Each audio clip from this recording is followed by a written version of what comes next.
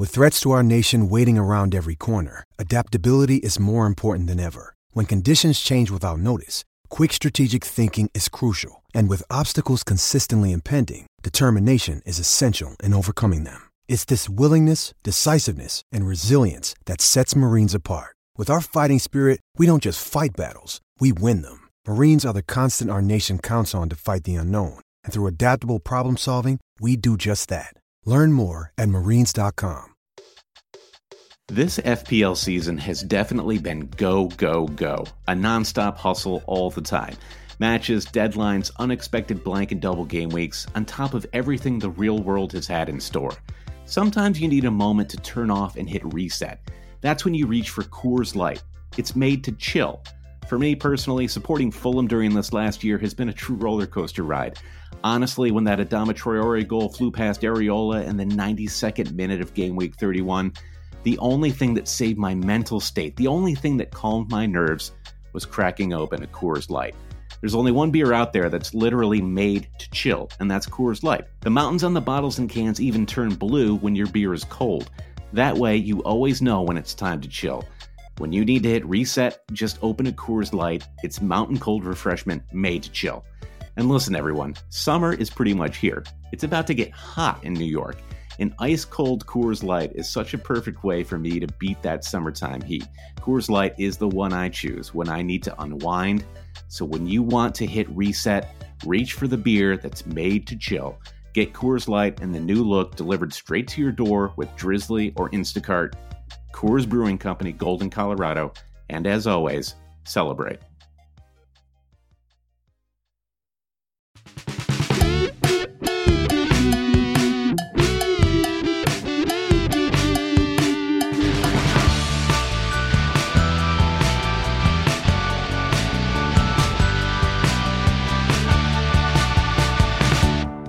Hey, all cheaters, and welcome to the Always Cheating Fantasy Podcast. My name is Josh. I'm here with Brandon. Brandon, how are you?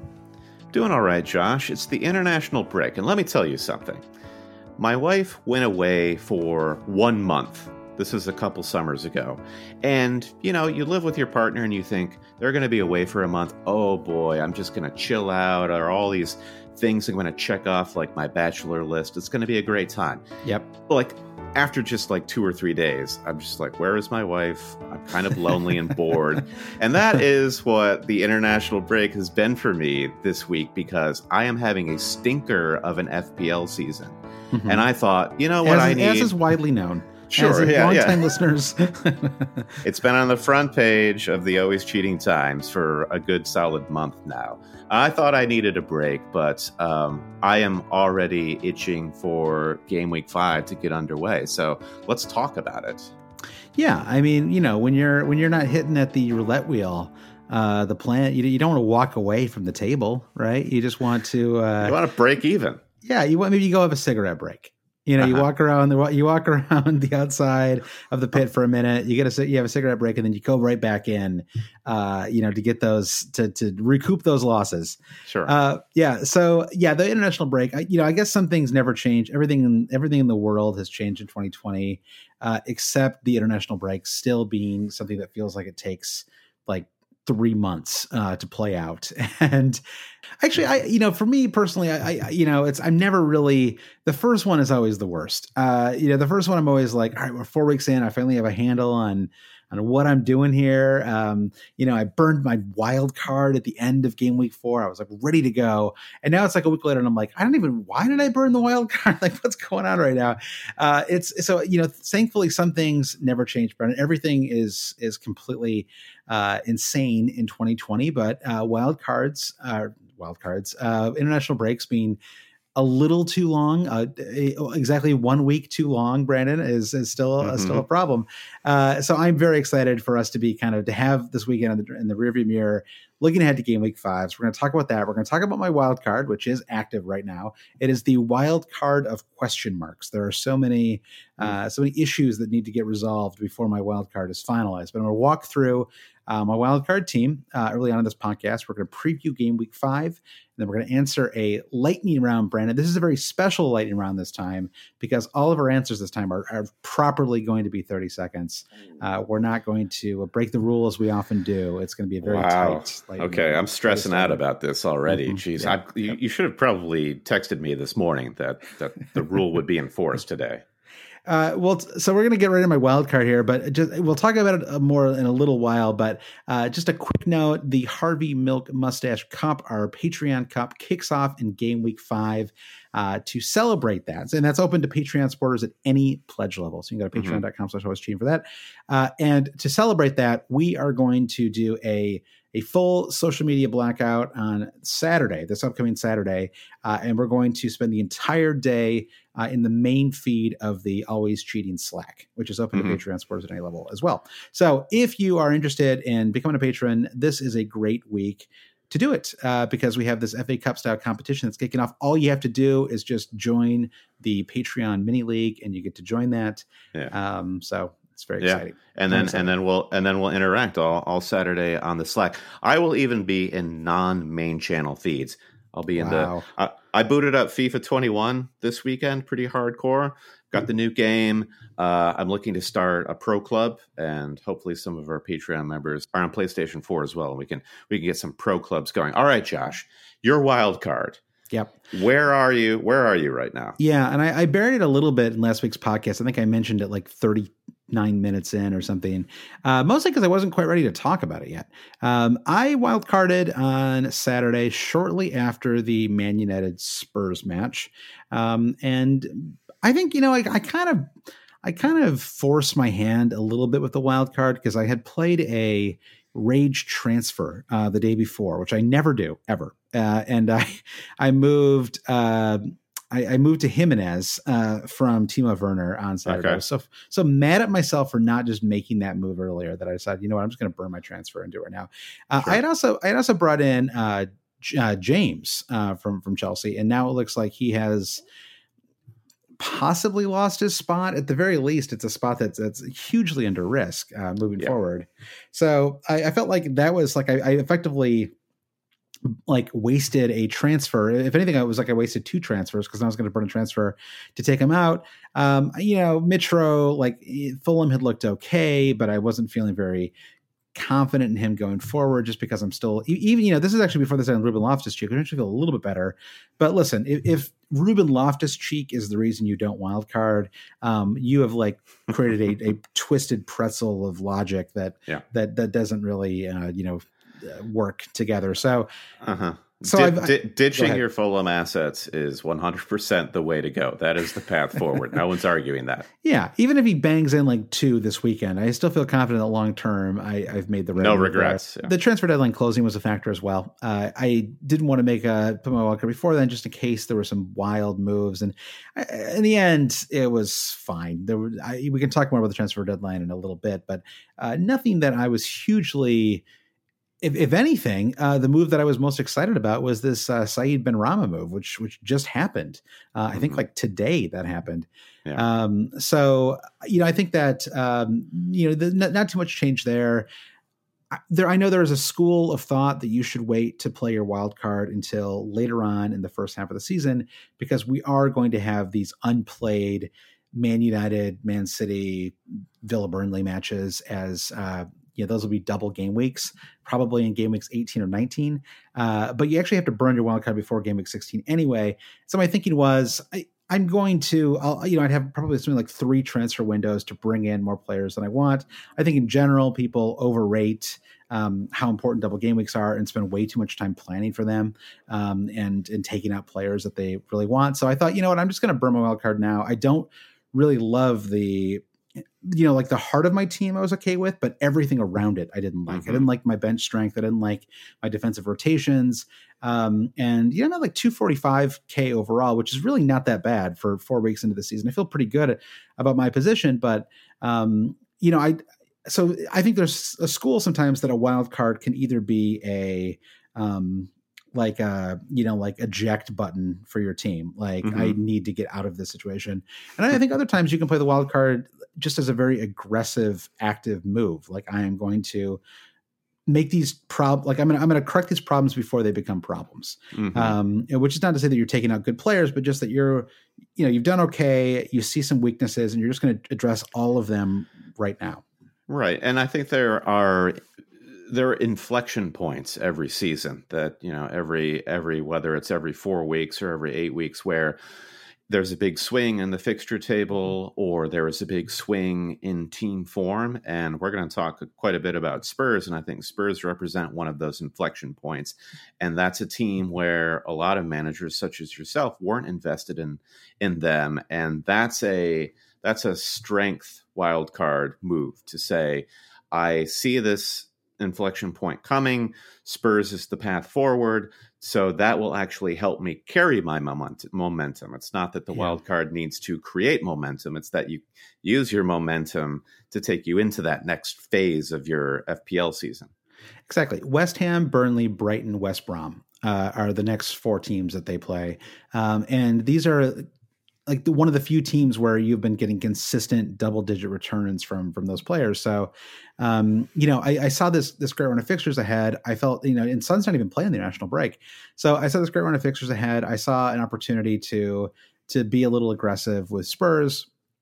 And I didn't see a good way to do it without – it would have taken me weeks to bring in these Spurs players otherwise. There just would have been no way to do it, partially because of this infamous rage transfer on Saturday, a very rare rage transfer. So that's kind of the rationale. And I maybe I spent a little too long explaining it, but I think it's worth walking through why I would do this. And I do think that the COVID stuff, which is the other reason you might want to wait, is like what happens if like 9 players scattered across the Premier League get COVID? Do you want like a fail safe? But I mean, for me, I don't know. I mean, like that, I'm just going to take the gamble that that's not going to happen. And I think it's going to stay a trickle of COVID cases. I certainly don't think it's going to go away. But I also think it's extremely, extremely unlikely that we're going to have a game week where all of a sudden 27 different players come down with COVID. Well, I don't think you can predict that. I don't know if it's unlikely or likely. It could happen. The point I would make would be don't waste your time trying to predict whether that will happen. Either it happens or it doesn't, and you can't control it. So you just have to play the FPL season that's in front of you. So the global pandemics are a funny thing, and the sooner you accept that they're out of your control, the better. Right, exactly. And maybe having a wild card is a hedge against anything crazy happening, but it's also just it comes down to managerial style. I think there's a certain kind of fantasy manager who is very much a safety first manager, and that's just never been a style of mine. And so I thought it was reasonable to make the move now, and maybe it'll come back to haunt me. But so what? We'll see if it actually hurts me. So anyway, my team very quickly. I've got Martinez in the back. You and I talked about this a little bit on our Patreon podcast this week, but to me, he is the clear favorite in the sub 5 million category. I'm not even sure anybody else is really close to him as far as players that I would want, in the keeper spot long term. Yeah, if you look at the teams that are represented by 4.5 GKs, specifically Southampton, Brighton, and Villa, which of those 3 are the best team all around? Like, forget who is the best goalkeeper, who's the best team. And I think Villa, with 9 points now on the table, have shown they are the best team. Brighton and Southampton have been very up and down, whereas Villa look like they will at least be more consistent throughout the run of the entire season. So, yeah, I think that's your vote for Martinez right there. Yeah, and the only other player that I would consider would just be going up to 5 million for Gaeta, who I just kind of trust a lot, and I feel like he's maybe like a season long set and forget type keeper. But in the end, I think you can probably approximate Gaeta with Martinez. And so, so that's how I ended up there. No Jordan Pickford, Brandon, just couldn't bring myself to shocking to do it. Too many too many howlers. And, I think for some of the other players, when you look at Matt Ryan, for example, a lot of times, the decision comes down to whether you want a 4.5 player from one of those teams, right? Like I'd rather have Lamptey than Ryan. I would rather have Kyle Walker-Peters over McCarthy. So in some ways, if you think about it that way, you kind of backdoor your way into a keeper, because there's really not a center back that I want on Villa. I mean, I guess Konsa would be fine, but not really. Yeah, and the most appealing defenders for Villa are at least 5.0. I mean, notably Mings and Cash, I think are their standout defenders. And yeah, going by your price analysis, that's just more than you want to be spending. So you go with Martinez at 4.7. The rest of my defense, and again, this is we're a week out, and a lot's going to change. And I think the biggest thing for me is I have to decide what to do with my Liverpool defender spot. And I'm not going to overreact to them conceding 7 goals, but I am super worried about Adrian in goal, and I'm just debating whether I want to keep Adrian when.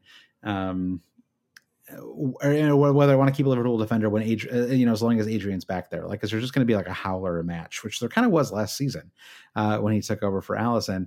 So at the moment, I have Castagna and I've got Castagna, Mitchell, Lamptey, Ayling, and Sace. And what's incredible about this, Brandon, is all 5 of these players could get replaced with 5 separate players before next Saturday's deadline. I don't feel incredibly strongly about any of them. Sace, I feel pretty good about, but I think he's a little bit of a risk now that he's been kind of slotted into this left wing back role. That's a spot. It's not a natural spot for him. He has not played well the last few weeks, and so a little bit of concern there. Ayling, I feel pretty good about, but I'm certainly not married to him. I mean, Leeds have not kept a clean sheet so far this season, and I'm not sure this how pick, often they will. The Ayling pick, you've likened him to Doherty the way he gets forward. This is your pick where you want to look smart when this pick comes through. Right. That's why, and that's why you're married to this pick right now, I think. Yeah, well, actually, I jumped the gun there. It was like one of those things I said, and then immediately, as soon as I said it, I realized I was wrong. They did keep a clean sheet in game week 3, and he got 2 bonus points when they kept a clean sheet in that match too. And they kept a clean sheet in game week 3, so I'm totally like just rejiggering my thought process here. They kept a clean sheet in game week 3. It just shows you how not married I am to all these picks, Brandon. And I thought he looked really aggressive in game week 4. So I'm not going to spend too long on the defense because I'm still working things out. The point here is that they're all cheap. And I've got Lamptey, but I've got to wait until he's healthy. This is like a recurring theme with a lot of the players in my squad. So I've got Lamptey as long as he stays healthy out of his training this week. Mitchell, I'm a little, we'll see how Patrick Van Aanholt looks this week. If he is back in training, it looks like he's only a week or 2 away, then I probably have to drop Mitchell now because it's just that'll ultimately just become a problem for me long term if I have this non-playing player back there. It'll be fine because you'll bench him. I think having a 4.0 defender that's how most teams are set up, to have one defender whom you never play. And Mitchell is the guy because he'll be in, even if Van Aanholt comes back from injury, he's in reserve. Mitchell will be in reserve if anything were to happen to PVA. Well, the problem for me is that I think I want to play a 4-4-2 a lot moving forward. And so if I effectively punt on a defender spot, that means I'm sort of locked into my defenders week in and week out every week if Mitchell isn't playing. Okay. And so then it becomes a little more of an issue, because then I really don't have a lot of bench depth. So that's what I've got back there. All right, what's going on in your midfield, Josh? Yeah, midfield I've got Rodriguez, Sterling, Salah, Son, and my boy Basuma on the bench. So pretty meaty midfield, obviously. Sterling, again, as I mentioned before, I keep saying the word again for some reason. As I mentioned before, Sterling is a maybe. It depends on whether he trains this week, much like Lamptey, much like Kane. We're going to wait and see how these players do. But if Sterling just had one of these like kind of like fake injuries, like sometimes happens in original breaks, a tightness in the hamstring, and he's back in training next week, then I'll feel really good about him because he will not have played all of these extra international matches until Aguero is back. You will be feeling a tightness, Josh, when that Manchester City team sheet comes out. Yeah, that's true. I will. That's very true. So we'll see what happens there. Rodriguez, he's just creating so many chances right now that he stays over Jack Grealish. Then Mo Salah obviously not going anywhere, and then Son just like a complete gimme pick at this moment, given his form, given how good he's looked so far this season. And then up front, I've got Kane. So a lot of money tied up there with Mr. Kane, but I think anybody wildcarding this game week should have Kane and Son. They're also not that expensive. I mean, Son is only 9 million, Kane's 10.5. Very good value considering their fixtures, considering the kind of form that they're in right now. I mean, everything is running through those two players. And with Gareth Bale to come, I don't think that hurts them at all. I think if anything, it helps them. It's just going to create more chances for everybody. So it'll be interesting to see how Bale and Son play together. I mean, Son is like a little bit, kind of infamously, like a little bit of a ball hog. So, whether Bale gets touches and whether that impacts Son, I guess is still a little bit of an open question. I feel like Bale has come to Spurs to be like a writer in residence. He's just there to be a mascot. I haven't really given any thought to what it's going to look like when Bale gets on the pitch, because I guess I'm kind of in denial that he ever will. I think we have a few questions about Spurs coming up, so I'll save my spiel until then. But I'm less sold on Tottenham than you are. Okay, well, fair enough. So I'm pretty sold, and we talked a little bit last week too, but I'm just sold because I just think they're going to keep scoring goals, and if they're going to keep scoring goals, it's going to be those two that score. I mean, I guess I'm not sure that's like the most sophisticated way to look at it, but that's how I see it. I mean, it's, when you've got a team that is shown an ability to score, and even that Newcastle match where they, only scraped one goal together, they hit the post and the crossbar like 5 times in that match. It was kind of, the scoreline did not really belie how dominant they were in that one. So then I've got Kane, Calvert-Lewin, and Ryan Brewster. And Brewster is, I suppose, the puntier pick. And if anyone, the things that could really strongly change would be Castagna and Brewster, and me deciding what to do with those slots. And it's really tricky because it may ultimately, I mean, it could be that James you would go even cheaper in your defense. You're saying you downgrade Castagna to upgrade Brewster to somebody like an Ollie Watkins? Well, what's the point of having money in your defense right now? I'm not quite sure. I mean, I get it for Liverpool, partially because it's defensive. I mean, just because there's like a high ownership among all of those players, and if they can keep a clean sheet in even any one match, it could be a 200,000 rank drop for you. So even if I don't totally trust their defense, it can be a slightly safe play to do that. But everybody else, I mean, Leicester just conceded 3 at home to West Ham. I mean, their defense isn't that good, and nobody's is. And so, so I'm not completely convinced that spending any money back there is actually a worthwhile play. So that's the team. And I guess the most important thing is Son and Kane, and probably Calvert-Lewin, to be quite honest, as well. The Man City spot is an interesting one, but I feel like going without a Man City player is just one of those, like, just, it's the next match they win 4-0. Everyone's going to be like, all right, like, how do we bring a Man City players in? It's inevitable.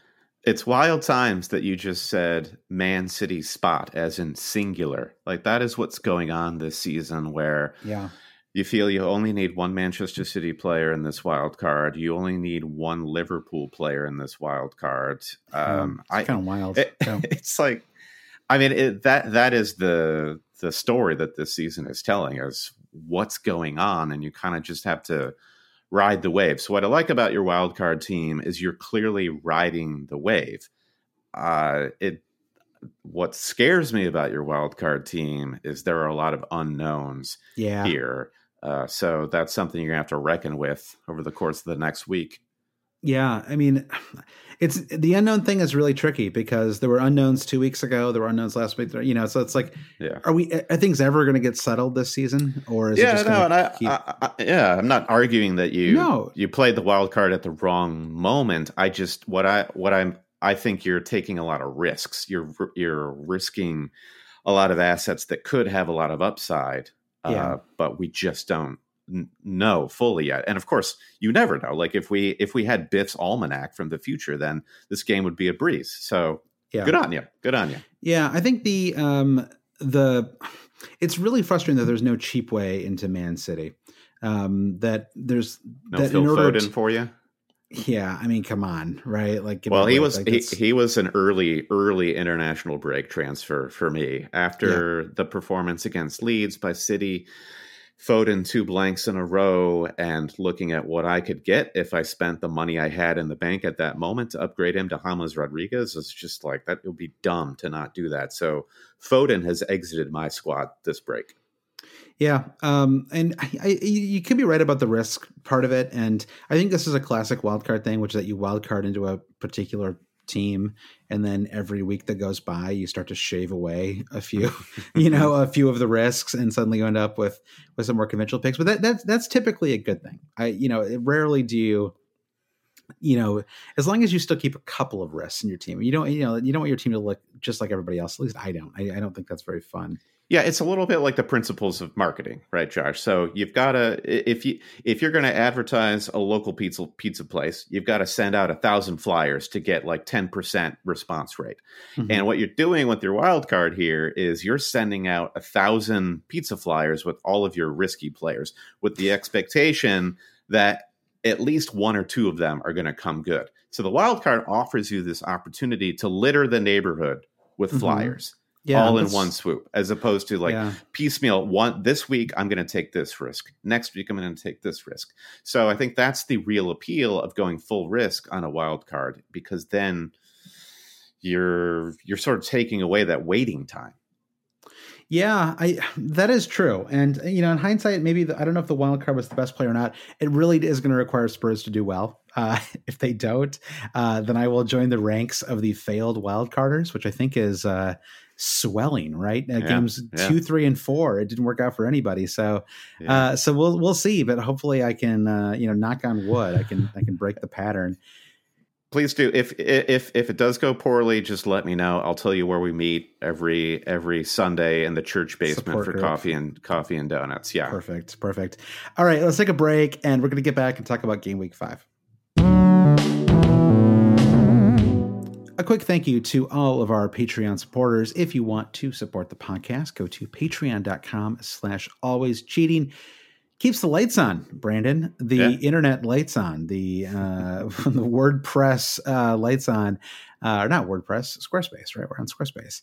That's right. Yeah, that's 2 free plugs right there. Unpaid for plugs. 2 great ways to have a website just got plugged on this podcast.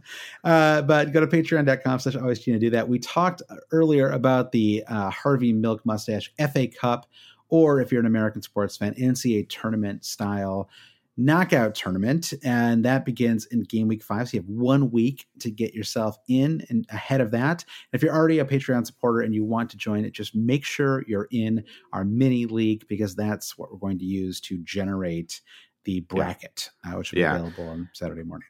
Yeah, and if you want to say thanks and join the Patreon, you get some other stuff, including our extra podcast every week, the weekend review for our Patreon league, courtesy of Mini League Mate. This is a great new feature we've added this season, which is a huge data dump and lots of really helpful infographics about how your team compares to the 500 plus other teams that are in our Patreon league, and all sorts of other stuff, including us hanging out with you on Slack this Saturday. All right, and a thank you to new Patreon supporters. We'll start at the Lord Sorlaw tier. Big thanks to Chris Hunter, Muhammad Ismail, and John Lucas. And new Pookie patrons. Thank you to the Bearded Slug, Jack Hodginson, and Luke Price. Thank you so much. Okay, game week 5. It will be upon us on Saturday, early Saturday morning. I like it. They're kicking off with a Merseyside derby. Like, even without fans, they're doing this as an early morning match, maybe to avoid people congregating outside the stadium or something. Who knows? Yeah. I wonder if Everton actually wanted Liverpool to win their match last week, just so that this could be a proper 1 versus 2 top of the table clash. Yeah. Now it is just the title holders in waiting, Everton, taking on lowly mid-table dwellers Liverpool, who are just really down and out. I'm curious to see what happens too, because the theory on Manchester City meeting Leeds in game week 4 was, City are really going to batter Leeds because of the way that Leicester took them out at the knees the week prior. This is going to be a blood in their mouth revenge game. So to speak. So I don't know how much water that carries going into the Merseyside derby, where Liverpool had the same thing happen to them against Villa. What are they going to be able to do against Everton? I think it's going to be a really tight game. I think so too. And it's a hard one to judge because you have most of these players going off an international break, or you have them recovering from COVID. In the case of Thiago and Sadio Mane, Van Dijk, 99% sure went to play for the Netherlands. Yeah, he did. Yeah. Yeah. Trent obviously playing for England. I know Robbo played 90 minutes for Scotland this morning. So, just players, basically their whole defense is away right now on international break. And so it's not like they're going to spend 2 weeks like just drilling down and just becoming like, this perfect defensive unit before the start of next week's match. And so, in some ways, I think it's the fans that have a longer memory. The reason these athletes are so good is because they just shrug it off. They just lose a match and it's a job. Yeah, it's a job. Exactly. So with all that said, we do have 5 questions, Brandon, for game week 5. So let's go through those questions. First one is, which back from injury / transfer deadline players should we consider ahead of game week 5? So Richard Harwood says, how should the return of Pulisic, Bale, and Aguero, it's quite a trio, influence our planning for the coming game weeks? So, what do you think? Well, I think Pulisic is the one that stands out here, just given the fact that he's the one who we've actually seen on the pitch after coming back from injury in the league. I think he got some minutes at the end of game week 4, whereas Bale and Aguero now pictured back in first team training. But what precisely does that mean? I don't know. And the nature of, or the timeline of Jesus coming back, like if Jesus were fit as we came up to game week 5, I would assume that Jesus plays over Aguero, even if Aguero were training with the first team. So, and Bale, we've kind of already discussed. So Pulisic is a player that is probably, we could say, is the most fit of those 3, and the one that could be most likely to impact a team that needs that type of player. So Chelsea have just had trouble finding a motor to start the season, and Pulisic could bring that extra sauce. So I like him amongst these options. Yeah, I think it's really, I don't know how I feel. I don't feel great about any of them, to be honest. And I think that also applies to the transfer deadline players. You have Cavani, Alex Telles. Alex Telles, by the way, I just think that's a cool name. He's like Alex Telles. Just sounds like somebody who'd be good. It sounds like the name of someone who's going to replace poor old Lukey Shaw. It's like, you love you, old Luke. Like, you're not the fastest, or not good at defending, but it's like you put in some good shifts. You can't do much. But you tried hard. Yeah. Not to be super mean to Shaw. I know a lot of people love Luke Shaw, but I think that Telles is if you could identify one of the problem areas for, and yet it was certainly left back. So I think that he probably does help that team, but from a fantasy perspective, I think we probably need several weeks, especially just given what a mess things are right now. And they don't have Martial for the next 3 matches now too. It's kind of a nightmare start for them. Wait, let's see. Cavani isn't in the game yet. I felt like I saw his price as he's 8 million, right? I saw his price come in at 8 million. Has he not been? He's not been added yet. Let's see. I'm just bumming around the FPL stats page. Maybe I need to hit refresh, but no, I don't see it either. It's weird. Okay, yeah, that is because I remember seeing the very appealing price point, especially for somebody who Martial serving his red card suspension. You'd think, well, I mean, this is a straight diss to Odiana Gallo, where Manchester United wasn't like, Gallo, it's your dream to play for Manchester United. Now we're good. We're going to bring in this old timer Edison Cavani. I think he'll be all right, and I think that's kind of appealing. But most of these players that we're talking about, they're just straight up way too expensive. Like Pulisic, 8.3. I'm not even going to talk about Bale now, but Aguero, for somebody who you don't know who's going to start or not at 10.5, you've made the case for Harry Kane at the same price, who is in form and a lock to start. There's just so much like risk with your 4.5 defenders, Josh, is one thing. Risk with these 8 million plus players seems just beyond what I'm willing to handle.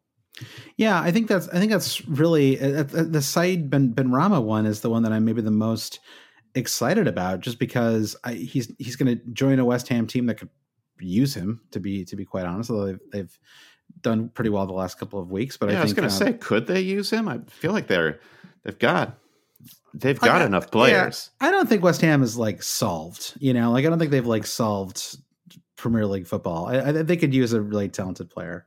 I wonder with Benrahma if it was a buy for them where they could afford to buy him and it's just an investment, where it's a player that maybe they can look to later on in the season, or that's an asset for the books that they can loan out, or a player whose value is only going to increase and they'll just bank that. Brandon, this is like me playing a wild card in game week 5, just strength to strength. That's what me and West Ham do. Okay. That's sure. Kind of that's why we're both perennial winners, Absolutely.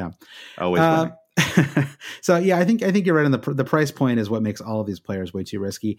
Aguero will be exciting eventually, and I do like to have one premium forward on my team, just because they typically they're often very captainable because they're just so consistent. They may not always get the massive 19-point Grealish style returns, but they're really, really steady players having your squad, and Kane turns into Aguero very easily. So I think that may be a move I make long term. All right, so talking about Grealish, Brandon, he's on everyone's. This team is on everyone's mind right now.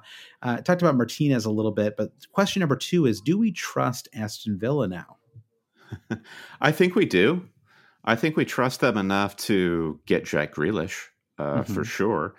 I don't know that we trust Villa enough to just go whole hog and build a wild card around them. But talking about price points, the Villa attack is, if we expect them to consistently score goals, even if it's just 2 goals a week, for Villa, I think Grealish at 7.1 is great value. The problem that Grealish is going to have to overcome this season is, can he outproduce a player like James Rodriguez? And say, God forbid anything happens to James Rodriguez, Grealish would be straight into my squad at that price point. So I think the challenge for me as I think about this is there a way for me to turn Daniel Podence into Jack Grealish somehow? Can I find that money?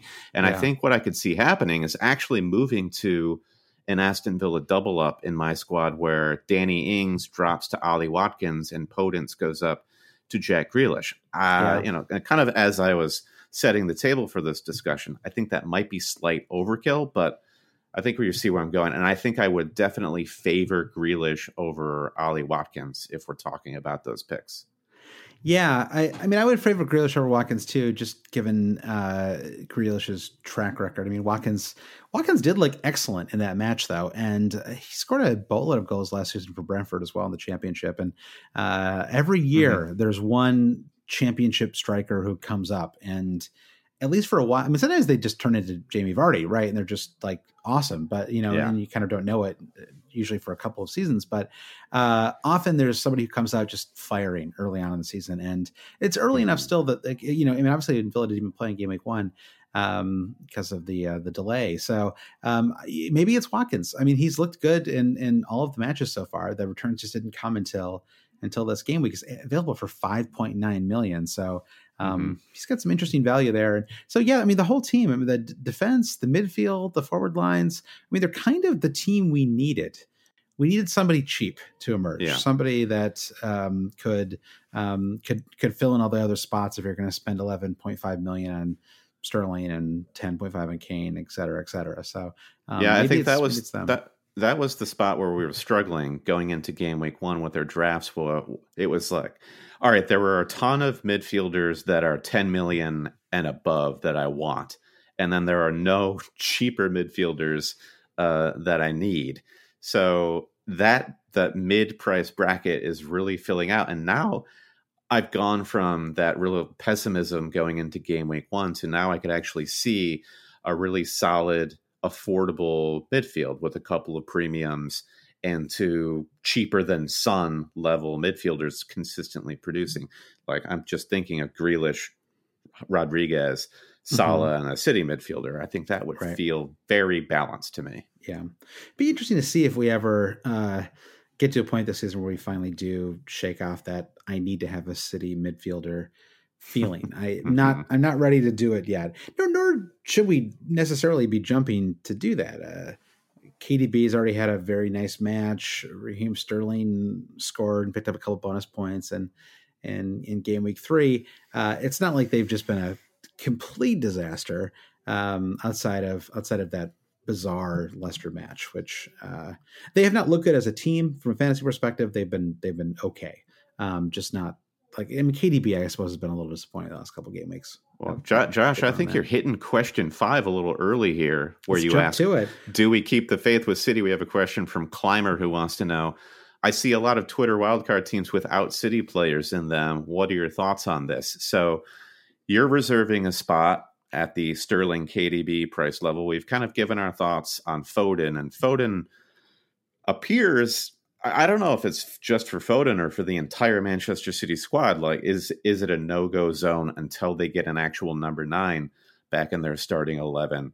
I think I might feel that way. I mean, it actually has been a blessing that for the last few seasons, apart from Laporte's one purple patch 2 seasons ago, where we just have never had to think about City's defense at all. It's always just about the midfield assets, and when Aguero is fit, that is a pretty easy decision to make. But I think we sort of nailed it with your wild card, where we, the FPL management community, only need one City player in their teams right now. Is that even necessary? Isn't it weird that they never keep a third forward in reserve? I mean, Man United are suddenly going to have Odion Igalo just kind of hanging out, just taking up space, right? I mean, presumably now that Cavani has joined, and I suppose you can use it for cups and stuff like that. But I mean, Sergio Aguero is famously injury prone. One of the great injury prone forwards. Phenomenal and always at risk of missing a handful of matches for some international break, knock that he picks up or whatever. There have been some great reserve strikers for fantasy over the years behind Aguero. Ed and Dzeko, we've all had at least a moment with Dzeko in our teams. Wilfred Bonin. Negredo, remember Negredo? Yeah, yeah. I mean, short-lived. They might be. Balotelli, I recall, was a striker. That was another fun one. Jesus is he will not live in my memory the way those players do. No, he's always been a little hard to love. I don't know. Maybe it's because the fantasy thing just like infects your brain too much with this stuff. And you're just like, I don't know who to have. I just want to have Aguero. Why are you getting in the way, Jesus?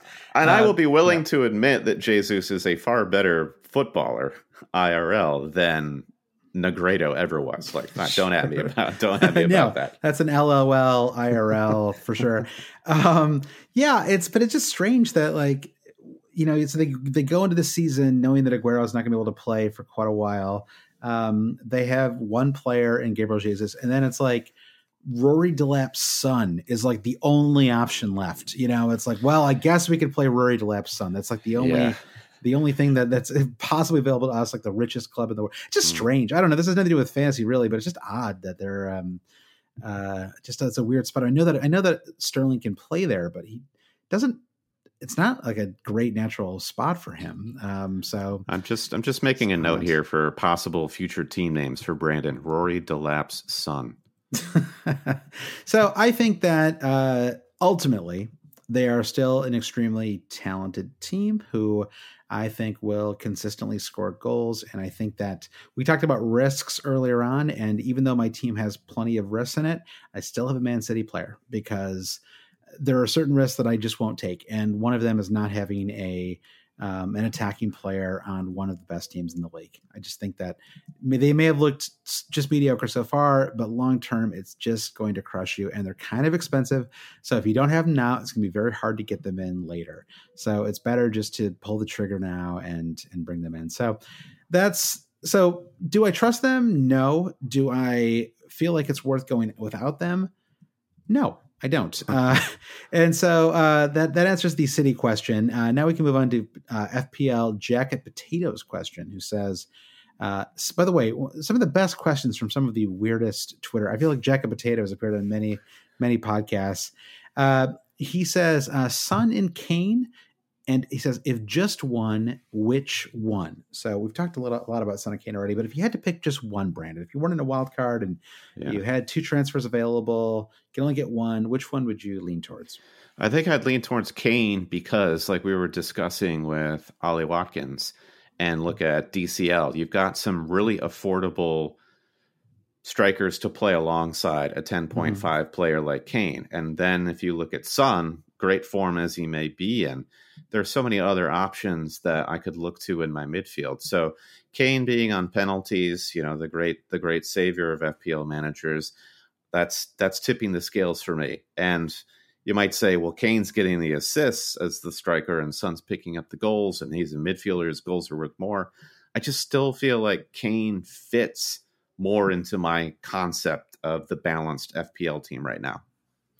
Yeah, I think that makes sense. I have a hard time picking between the two, to be quite honest. It's I see, Son is so much cheaper, which I think has a lot of value.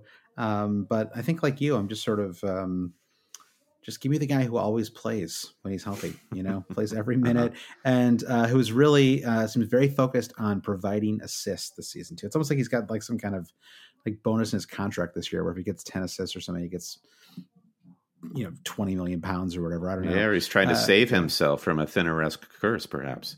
Well, that could be that too. All right. So final question is, which, if any, bottom half of the table players are you thinking about targeting? So I could have probably phrased this question better, Brendan, but bottom half of the table, is there anyone worth looking at? Precog says, is Zaha worth considering? There's an unbelievable run of fixtures for Crystal Palace now from game weeks 5 through 14. I think he could do great things if he still played up front. Yeah, fair enough. And I think Zaha started the season. He caught my attention in preseason, looked fantastic, carried through the first couple of weeks. Mm-hmm. Now Palace is kind of already reverting to sort of their standard, which is fine. Sure. But that does worry me. But just given what I keep coming back to the price point conversation, and I've been harping on these midfielders who are suddenly really great and really affordable. And what does Zaha do that Grealish and James Rodriguez don't do? Nothing, as far as I can tell. He does a little less than both of those options. So Zaha just kind of, there's no room for him. I mean, he could be, if we were near the tail end of the season and we're having this conversation, I think Zaha might be an interesting upside pick to be a little different. But that would be my read on Zaha.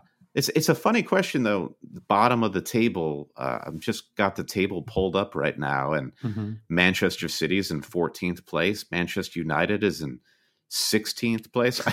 That's true. I could come up with some pretty decent options for you somewhere down in the bottom of the table. But no, I think when you get to these looking beyond where the table is right now, early on the season, these lower table teams, I feel like it's only, I want either a striker or a defender. Like Burnley, you either want Chris Wood or you want Charlie Taylor. If you look at, maybe West Brom, you've got Pereira. Maybe he's the guy. He's Yeah. like slightly cheaper than the rest of the bunch, around 6 million. Maybe if he catches red hot form, but if you're talking about West Brom, I just don't see how red hot form will ever be part of that conversation. Yeah, I mean Diangana too. I like some of the players on West Brom. They don't really fit into my team unless I did like a 3-5-2, which maybe I should think about that a little bit more. God, honestly, if I did a 3-5-2, I probably would just get Jorginho. Just given how many freaking penalties we're seeing this season. What about? I'm looking at, they're in 8th and 9th place, but Leeds and Newcastle. Leeds just has a bevy of cheap midfielder options. Cliche being on PKs is really interesting to me. And then St. Maximin, who we both had in our game week 1 squad. He got injured, didn't look great, but now he's like suddenly back in the conversation. Any considerations there? No, of course not. No, of course not. No interest in St. Max. Glad you had a nice match, buddy. And, I like you as a player. You're fun to watch, but no. I think possibly, I think that Aston Villa maybe is the team that, I know we talked about them a little bit already, but I know that they are top second place right now. But long term, I don't think that's probably going to last. But John McGinn is a player that I talked about earlier on the season as someone who could end up being really emerging this year as a cheap fantasy asset. And we kind of didn't know how to rate him because he looked good at the start of last season. Then he was injured for almost the entire until the play resumed in the summer. And even then he was kind of working his way back into the squad a little bit. But he has double-digit returns in his last 2 matches. He's 1.1% owned, and his price is $5.5 million. He's in that Daniel Podence replacement territory. He is, maybe a little underrated. And I think I would rather have him than Barkley. They're similar price points. Barkley is $5.9 million, but I think give me McGinn, Brandon. Give me McGinn. I think that's a great when McGinn finally runs for president of the United States, and he finally gets that U.S. passport in his pocket. That'll be what we put on the button. Give me McGinn or give me Def. I like it. All right, so those are our 5 questions for Game Week 5. Just while we're talking captains, who is your captain at the moment for Game Week 5, Brandon? Okay, so since Aubameyang has been taken off the table for me after Game Week 2, it has been a wrestling match in my squad between De Bruyne and Salah. Right. And I've gotten it wrong with De Bruyne a couple weeks in a row. So right now, looking at my bus team, enough with the Sturm and Drang. It's on De Bruyne right now, but I just had this. I'm in my own head. I'm in my own head now about Salah, where I'm just like, well, I'm not feeling it, but he would be the choicest option. But as we were saying at the top of this segment, I feel like that Merseyside derby is it feels like a 2-1 Liverpool result to me. And maybe that's a 2-1 result in which Salah gets both the goals. I mean, if you said 7-2 result in favor of Villa in Game Week 4, but Salah gets 2 goals and a bonus point, you're laughing and you're taking that as a captaincy option. So why would I move the armband off of Salah? I don't know, but those are my thoughts. Okay.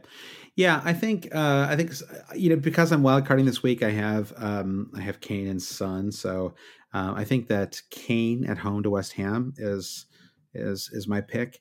I will plan to have one Man City player, as we just talked about, and I will of course still have Mo Salah too. So I think those are all interesting options. I think that.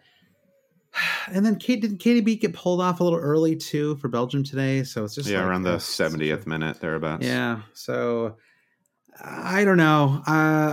It feels like going 3 times with KDB does feel like a lot. Personally, the Mo Salah thing. The only issue there is it's that early match thing where it's just so miserable to this is me last week with Timo Werner and James, bringing in a player who didn't play a minute and then holding a 9.5 million striker who plays as a winger and never gets the ball, and I was just like, Yeah. it was such a day ruining thing. And so obviously you shouldn't really think that way as a fantasy manager, but it does get in your head a little bit. But the problem is if you don't go Salah and you don't go KDB, I'm not really sure what the other options would be. I mean, would you consider like Jimenez away to Leeds? No, I wouldn't consider Jimenez. I think Danny Ings, I'm fine playing Ings against Chelsea. I think they're still trying to strengthen that defense, but they're very mistake prone. And DCL, there's no reason for you to bench a player that's in the kind of like scintillating form that he's in. So all three fine strikers that I'm happy to play, but none where I would be predicting large returns. And Salah and De Bruyne both have tougher fixtures, but they are far more likely to reach that double-digit return. So those are the only two players that are options to me right now, as you say. Yeah, I think that's fair. I mean, just looking throughout the rest of the matches, I suppose if you had Vardy, maybe Vardy at home to Aston Villa would be a reasonable shout there as well. All right, so yeah, maybe Bruno Fernandes if you had him with Newcastle, that'd be a little differential pick, but something. It's guaranteed to be. There's always a penalty for Manchester United. That one you can take to the bank. On that note, we're going to take a break to the bank, and then we're going to come back with our shortest lightning round ever. Brandon. Hey gang, even though sports had a break, your business didn't. You have to keep moving, and that makes hiring more important than ever. Indeed is here to help. Indeed.com is the #1 job site in the world because Indeed gets you the best people fast. Unlike other sites, Indeed gives you full control and payment flexibility over your hiring. You only pay for what you need.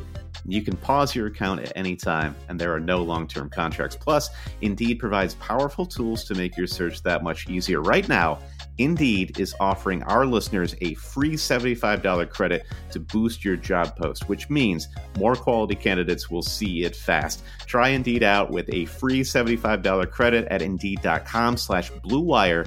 This is the best offer available anywhere. Go right now to Indeed.com/Blue Wire. Terms and conditions apply. Offer valid through December 31st. Brandon, the wait is finally over. Football is back. You may not be at a game this year, but you can still be in on the action at BetOnline. And Brandon, you can be in the game at a game in a lot of places in America right now. It's kind of shocking. Lots of football matches in particular. BetOnline is going the extra mile to make sure you can get in on every possible chance to win this season. From game spreads and totals to team, player, and coaching props, BetOnline gives you more options to wager than anywhere else. You can get all in their season opening bonuses today and start off wagering on wins, division, and championship futures all day, every day. Head to BetOnline today and take advantage of all the great sign-up bonuses. Don't forget to use code BlueWire at betonline.ag. That's BlueWire, all one word. BetOnline, your online sportsbook experts. All right, fellas, 2020 has made it hard for us to stay as hygienic as we should be. Luckily, our partners at Manscaped have made it easy to turn your bathroom into your own private dong salon. Yeah, that's right. Yeah. This is some spicy copy here, Josh. Manscaped is on a mission to change the grooming game with their below-the-waist grooming and hygiene products. And they've just released their products in the UK, Canada, and Australia. Manscaped going worldwide, baby. Let's talk about these products that you can get. You've got the Lawnmower 3.0 trimmer with replaceable ceramic blades. This is waterproof, so if you want to trim down there, you can even do it in the shower. And it holds a charge for more than 90 minutes. You can also get the Shears 2.0 nail kit, which is the perfect add-on to the Lawnmower 3.0 trimmer, and the perfect package. It comes with 2 free gifts with liquid formulations to complete your ball trimming routine. It's not just about the blades, Josh. It's all about the powders, the oils, and the lotions that make really makes you feel good. All right, and these formulations, I should note, they're all vegan, cruelty-free, dye-free, sulfate-free, paraben-free, you name it. It's free. Okay, so if you want to check out all the great products at manscaped.com, use the code ALWAYS to get 20% off plus free shipping. Visit manscaped.com, fill up that shopping cart, and use the promo code ALWAYS. Upgrade that dong salon with truly luxurious products at Manscaped. All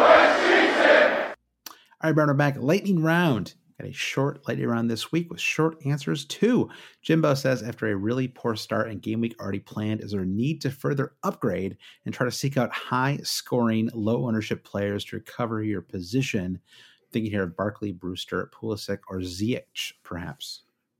Jimbo, it's too early for that kind of talk. I think we're not in recovery mode yet. I think for me, like I had a tougher, I'm in that large group of managers who had a tough start. So for me, it's less about trying to recover ground to get back to that peloton that's like in the top 500,000. Right now, I'm just trying to get the right team together. So I think you're going counter to that logic by reaching and trying to find these wild picks that are highly risky. I think for us who are just trying to recover, I think start consolidating and trying to find safe, consistent picks that will put you on that steady footing. So I like what you were saying, Josh, about wild carding from a position of strength. And I think that that's applicable just to FPL strategy minus the wild card. The type of moves that an FPL manager can make when you're operating from a position of strength, I feel like you're a little more free. I mean, that that's kind of a narrow way of thinking about it, but I think that would be my advice to Jimbo is you're not operating from a position of strength, so don't act like it. Yeah, I mean, the thing about wildcarding from a position of strength, if that's what I'm doing, I mean, to me, in some ways, I feel like I do see a lot of problems that need to be fixed. It's just not the big expensive players that I'm moving around, and I think that's where a wildcard position of strength can really help you, is because you're not in that position where you're like, oh my God, I just dropped this 10.5 million player who I know is good, and the second I dropped him, he's going to taunt me. It's like if I drop like Danny Ings. Like Danny Ings is a really good player, but he's fairly low ownership. His team isn't that good. If he does well, it's not going to feel like a season ruining mistake the way the Sun owners have had to suffer the last few weeks, where they're like, oh my God, I keep transferring this guy out for a hit and he's scoring 20 points in the match, I take him out. Like that would be so maddening. And like, because I've been there before, I can really empathize with it. But yeah, I completely agree with you. Do not gamble this early. I don't think it's wise. It's just not, it might be fun, Josh. I mean, sure. If Jimbo wants to argue that's making fantasy fun again, then more power to you. But you asked, Jimbo. Yeah, to me, the gamble would be to gamble on players who have done well so far but are unproven. I think that's enough of a gamble. I mean, this is Barkley, Brewster, Pulisic, Ziyech. I mean, none of these players have done anything, so that's just way too much of a gamble, in my opinion. All right, Neil says your views on keeping 0.5 or so in the bank for rainy COVID-19 days and crazy price rises. Yeah, we touched upon this earlier about the idea of planning for COVID like you can control it, and you just can't. And I think you have to play the game week in front of you. You have to just make decisions based strictly on FPL. I don't know that we can predict if anything can happen, if anything will happen with COVID, and if it does, it'll probably be a disaster. And 0.5 in the bank it's not gonna save your day. Won't be nearly enough. Yeah. Either it won't be enough, or listen, you could solve the same problem with nothing in the bank, but a willingness to take a -4. Sure. And I think for me, it's less holding back on my team and making a compromise somewhere so I can have some money in the bank for some fictional event that might happen, or non-fictional event that might happen, as opposed to just knowing there could be a point in which I have to take some transfer hits because of that. And I think it's a better strategy to just be willing to take the hits. Yeah, me too. The only thing I'll say is that sometimes you should keep money in the bank. Like if you are in a wild card or whatever, and you're burning transfers and you have the team that you want and you still have 0.5 million or 1 million or 2 million or whatever, there's a temptation sometimes to spend all that money, like, oh, I have this money, like, why am I wasting it? But so yeah, I think that for me, typically if I have a 0.5 million left or whatever, I've got 0.4 million right now in my current wild card. If I find a place to spend that, I'm definitely going to, and I'm not going to worry about price rises and COVID risks. Benny Blanco says, as usual, lots to talk about price changes and the importance of squad value. Shouldn't we be more focused, though, on the selling of your own players when you drill down on that, doesn't it suggest the gains aren't as large as they feel? Yeah, that's true. From a strict team value point of view, but it's not so immediate as that. I'm thinking team value is a conversation I think that's worth having just when you're looking ahead to when you wild card at the end of the season. That's like the only time in which team value is a big game changer, when it's game week 30. You've got some double game weeks ahead of you. You're wild carding. And if you paid attention to your team value a bit, it could mean your team value affords you one extra 7+ million player. And that's where it earns out. Now, at this point in the season, if you're talking about buying this player or cashing in that player, yeah, I think Benny Blanco is right. Like, it doesn't add up to much. So, why are we talking about it, I guess, would be the question. Yeah. And, sometimes I feel like I end up burning that value I accrue like more or less instantly, so I don't think I typically end a season with very high team value. I'm just because I'm often just shedding those players, pretty fast. And so, I think in general, it's not worth thinking too much about team value. And I think the squad value thing is, to me, it's more like, I'm going to have to get this player eventually anyways. And so that's why I would buy them now. Like, if Dominic Calvert-Lewin just continues to perform every single week the way he has been, then suddenly a 7 million player, you're going to have to get him for like 8.4 million or something. Or just, you're going to stubbornly hold off all year while they keep banging him in. And that's like the recipe for a really bad season. So sometimes you just have to bite the bullet and get them as they're on the way up. Well, something we've seen too with the player value this season is like a guy like Sadio Mane, who's already decreased in value. There are players, this happened to Danny Ings as well. If Timo Werner ever gets his season going, these players have all dropped in value. They'll be cheaper for you to get in. So there's a third way for you to think about it, Benny, is should you now look to buy players who are in theory undervalued? Yeah. So lots of different ways to think about it, Benny. But I think the takeaway is that he's wrong, right? I think we can. Final question from Danny Mack. I'm not even sure I know the answer to this question, Brandon, but I'll just ask it to you then, see if you have an answer. What is your favorite formation this season? None. I'm looking at a 4-3-3 going into game week 5 with Podence on the bench. Okay. But I have yet to actually crack the code on any other formation apart from a 3-4-3. And so that would be my default. But yeah, I don't know because I haven't gotten my FPL season going yet. I'm looking at a 4-4-2 right now, most of the time at least. I guess like the team I shared with you, my wildcard team, I've got a 3-4-3, but this is because Sheffield United play at home to Fulham in game week 5. And if I'm going to have Brewster, I'm certainly going to start him at home to Fulham in game week 5. But do I keep Brewster? Probably not. So I tend to default to a 3-4-3 as well. And I try, it's just things are changing so fast. 2 weeks ago, it seemed like just get Trent and Robbo and your problems are solved. And then they conceded 7 goals and they lost their keeper. And you're like, why would you have any of these players? It's just like, it's funny how the fall from like, once you eliminate Trent and Robbo, you're like, well, why do I have any defenders that cost more than like 4.6 million or something? So I think it's interesting. And if you feel like you don't really trust your defense, why would you have 4 of them out on the pitch at any given time? Why not just spend that money up front? So lots of tricky decisions, Brandon. But I think 3-4-3 is typically my favorite formation. And, I like the idea of trying to tinker with a 3-5-2. I've just never quite, you just need a really good 5th midfielder to make that work. You do, and you have to have a lot of confidence in, playing 1 or 2 up top consistently. And I feel like any formation that involves 5 across the middle, you're you're basically there are no other options at that point. You don't have a lot of rotation, if any. Yeah. I don't know why 4-4-2 feels cleaner to me, like a little, like easier to, I don't know. I mean, I feel like I've never seen teams with 3-5-2s where it like really like it was just like a winning strategy long term. It feels like a kind of fluky 1 week strategy. Right.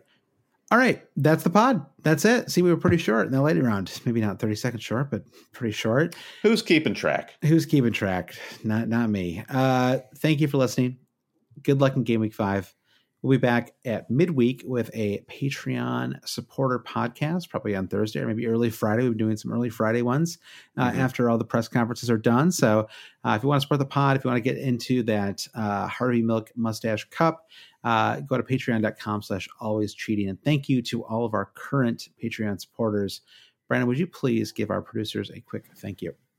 Big thanks to producers Trevor Ingerson, Mike DePietro, Chris Howell, Andy Penn, Martin Savage, Brian T., The Big Gaffer, Babas Kuhn, Jeff Husby, Ben Grant, James Holland, Jazz Binning, Dave Wagner-Lodahl, Nick Wright, Jim Payne, Brian Chin, Blair Jacobson, Travis West, Victor Forberg-Skoging, Paul Herzig, Kyra Christine Lelang, Andy Portlock, Toothless Gibbon, Lindsay Rostel, Anton Markov, at FPL Merch, Carrie Swanson, Paul Scanlon, Kieran Screeton, Francis Mann, Chris Carter, Blue Nose Stew, producer Matt, Mikey Uwang, Bruce Kerr, Alper Paxhoy, Nicholas Verdonkis, Sam Shower, Henry Baker, and Will Husby. Don't forget, subscribe to the Always Cheating Podcast so you never miss an episode. Wherever you find podcasts. You can also leave us a rating and a review, especially on Apple Podcasts. We would really appreciate that. Give us a follow wherever you find social media. Josh, we're on Twitter most of the time. That's the best place to follow us. But we're everywhere. True. Not next Saturday, though. No, we will be on Slack all day Saturday hanging out with just our supporters. That's going to be a lot of fun. For any information, anything you missed, just visit us at alwayscheating.com. That's it. All right. See you guys next week. Bye. Poku forever.